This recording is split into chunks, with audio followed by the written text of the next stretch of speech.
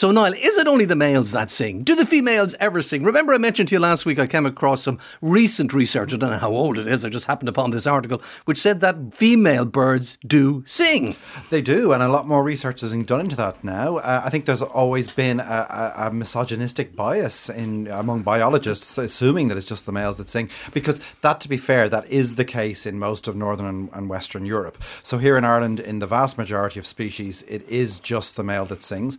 There are some exceptions to that rule. With the robin, for example, both the male and the female sing, although the female doesn't really sing so much during the breeding season, during the summer months. She sings throughout the autumn and the winter when she's keeping a separate territory from the male. Isn't it the tropical birds with the lovely colours who are... Like, they're not migratory, they can breed at any time of the year. They're holding territory too, and they sing to do that. Whereas we have a seasonal way of doing our mating and birds, and it's only springtime. So you're not comparing like with like. So the cuckoo in Ireland, it's the male that sings because he's here in Ireland now, and that's how it works. So there, Jarek. Yes, that's absolutely right. We can be categorically sure that in the case of the cuckoo, it is just the male that sings. The female cuckoos do not sing that famous cuckoo song. Cuckoo. And that's genetically hardwired into their brains as well. So it's not like they have any choice in the matter.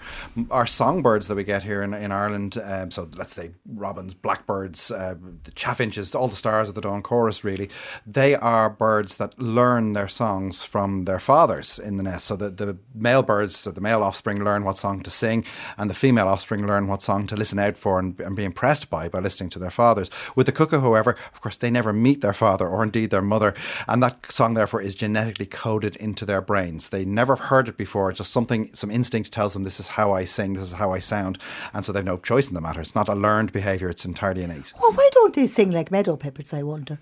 So that they fool the meadow pipits so they come in? And No, but I mean, they're in the meadow pipit's nest and they sing. They don't know they're cuckoos. They could be meadow pipits. How do they know? Well, it's the meadow pipit here in Ireland, isn't it? Yeah, that's what I'm saying. I'm just talking about Ireland. That's where I am. I can't talk about everything at once. Come on, you have to be someone. Yeah, so therefore, why don't they sing like meadow pipits if other male birds in the baby's nest learn about their daddies? Why don't a cuckoo in a meadow pipit's nest, what doesn't know it's a cuckoo, why doesn't it sing like the daddy meadow pipit? Because if they'd evolved the ability to do that, it would have been an evolutionary dead end. Because when they become adults, they don't want to try and mate with a meadow pipit. They want to try and attract another member of their own species, another cuckoo. So they have to have some unique sound. Were on a heightened to nothing. Yes, that would be the case. And of course, as far as we know with cuckoos, they don't even have the ability to learn sounds. It's all entirely hardwired in their brain. Whereas other birds, all the songbirds particularly, if they are raised by the wrong species, they will learn to sing the wrong song. They might do a bad impression of it, a bad version, but they have to learn that song from the parents. But the cuckoo is an exception. Anyway, pigeons. Let's say hello now to Richard Collins at his home in Malahide. Richard, you will remember some years ago we travelled to Wicken Fen in Ely in the south of England to see some cuckoos there, and they had chosen the nest of the reed warbler, not the meadow pipit. Now, in the UK, I know they nest in meadow pipits' nests as well, but it seems to be in that part of the world at any rate, the reed warbler. Yes. Now, this is about showing off, Derek, remember. And if you're going to show off, you put yourself in danger. Now, if you're a bird, you show off either with your song or with your plumage or with flamboyant dances or whatever. But by doing so, you place yourself at particular risk. The sparrowhawks, the predators will spot you more easily and will target you. Now, which is better? That the female carrying the next generation in her eggs is lost, or the male?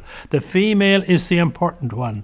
So naturally, she does the less dangerous, less flamboyant things. Now, it is not a universal rule, because in many cases across the board, not just in song but also in plumage, you get more flamboyant females than you do males, and you get in some cases almost a complete reversal of roles, such as in the red-legged phalarope. So it's not written in stone. The rules in biology are approximations. They're tentative rules of thumb, not like physics where everything is neat and tidy, E equals mc squared and force equals mass by acceleration. It's not like that in biology. It's much more tentative, much more provisional.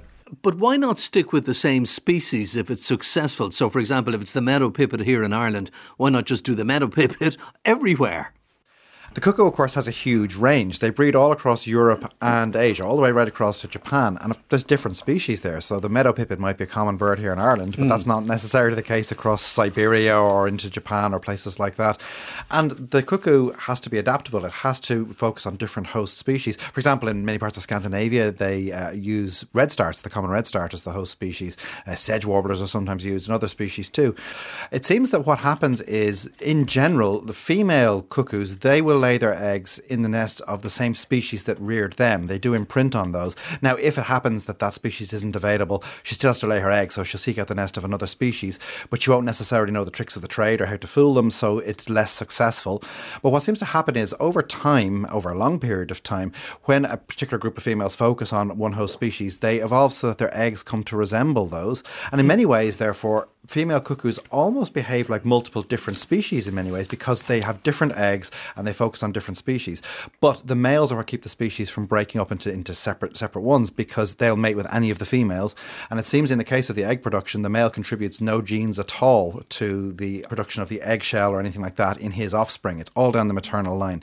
So that seems to be why that's the case. And of course, if a cuckoo has to lay her egg in a different host species, it won't resemble the eggs of that species, and there's a greater chance of it being rejected. And in many cases, the ruse is spotted and that egg is ejected before it ever hatches.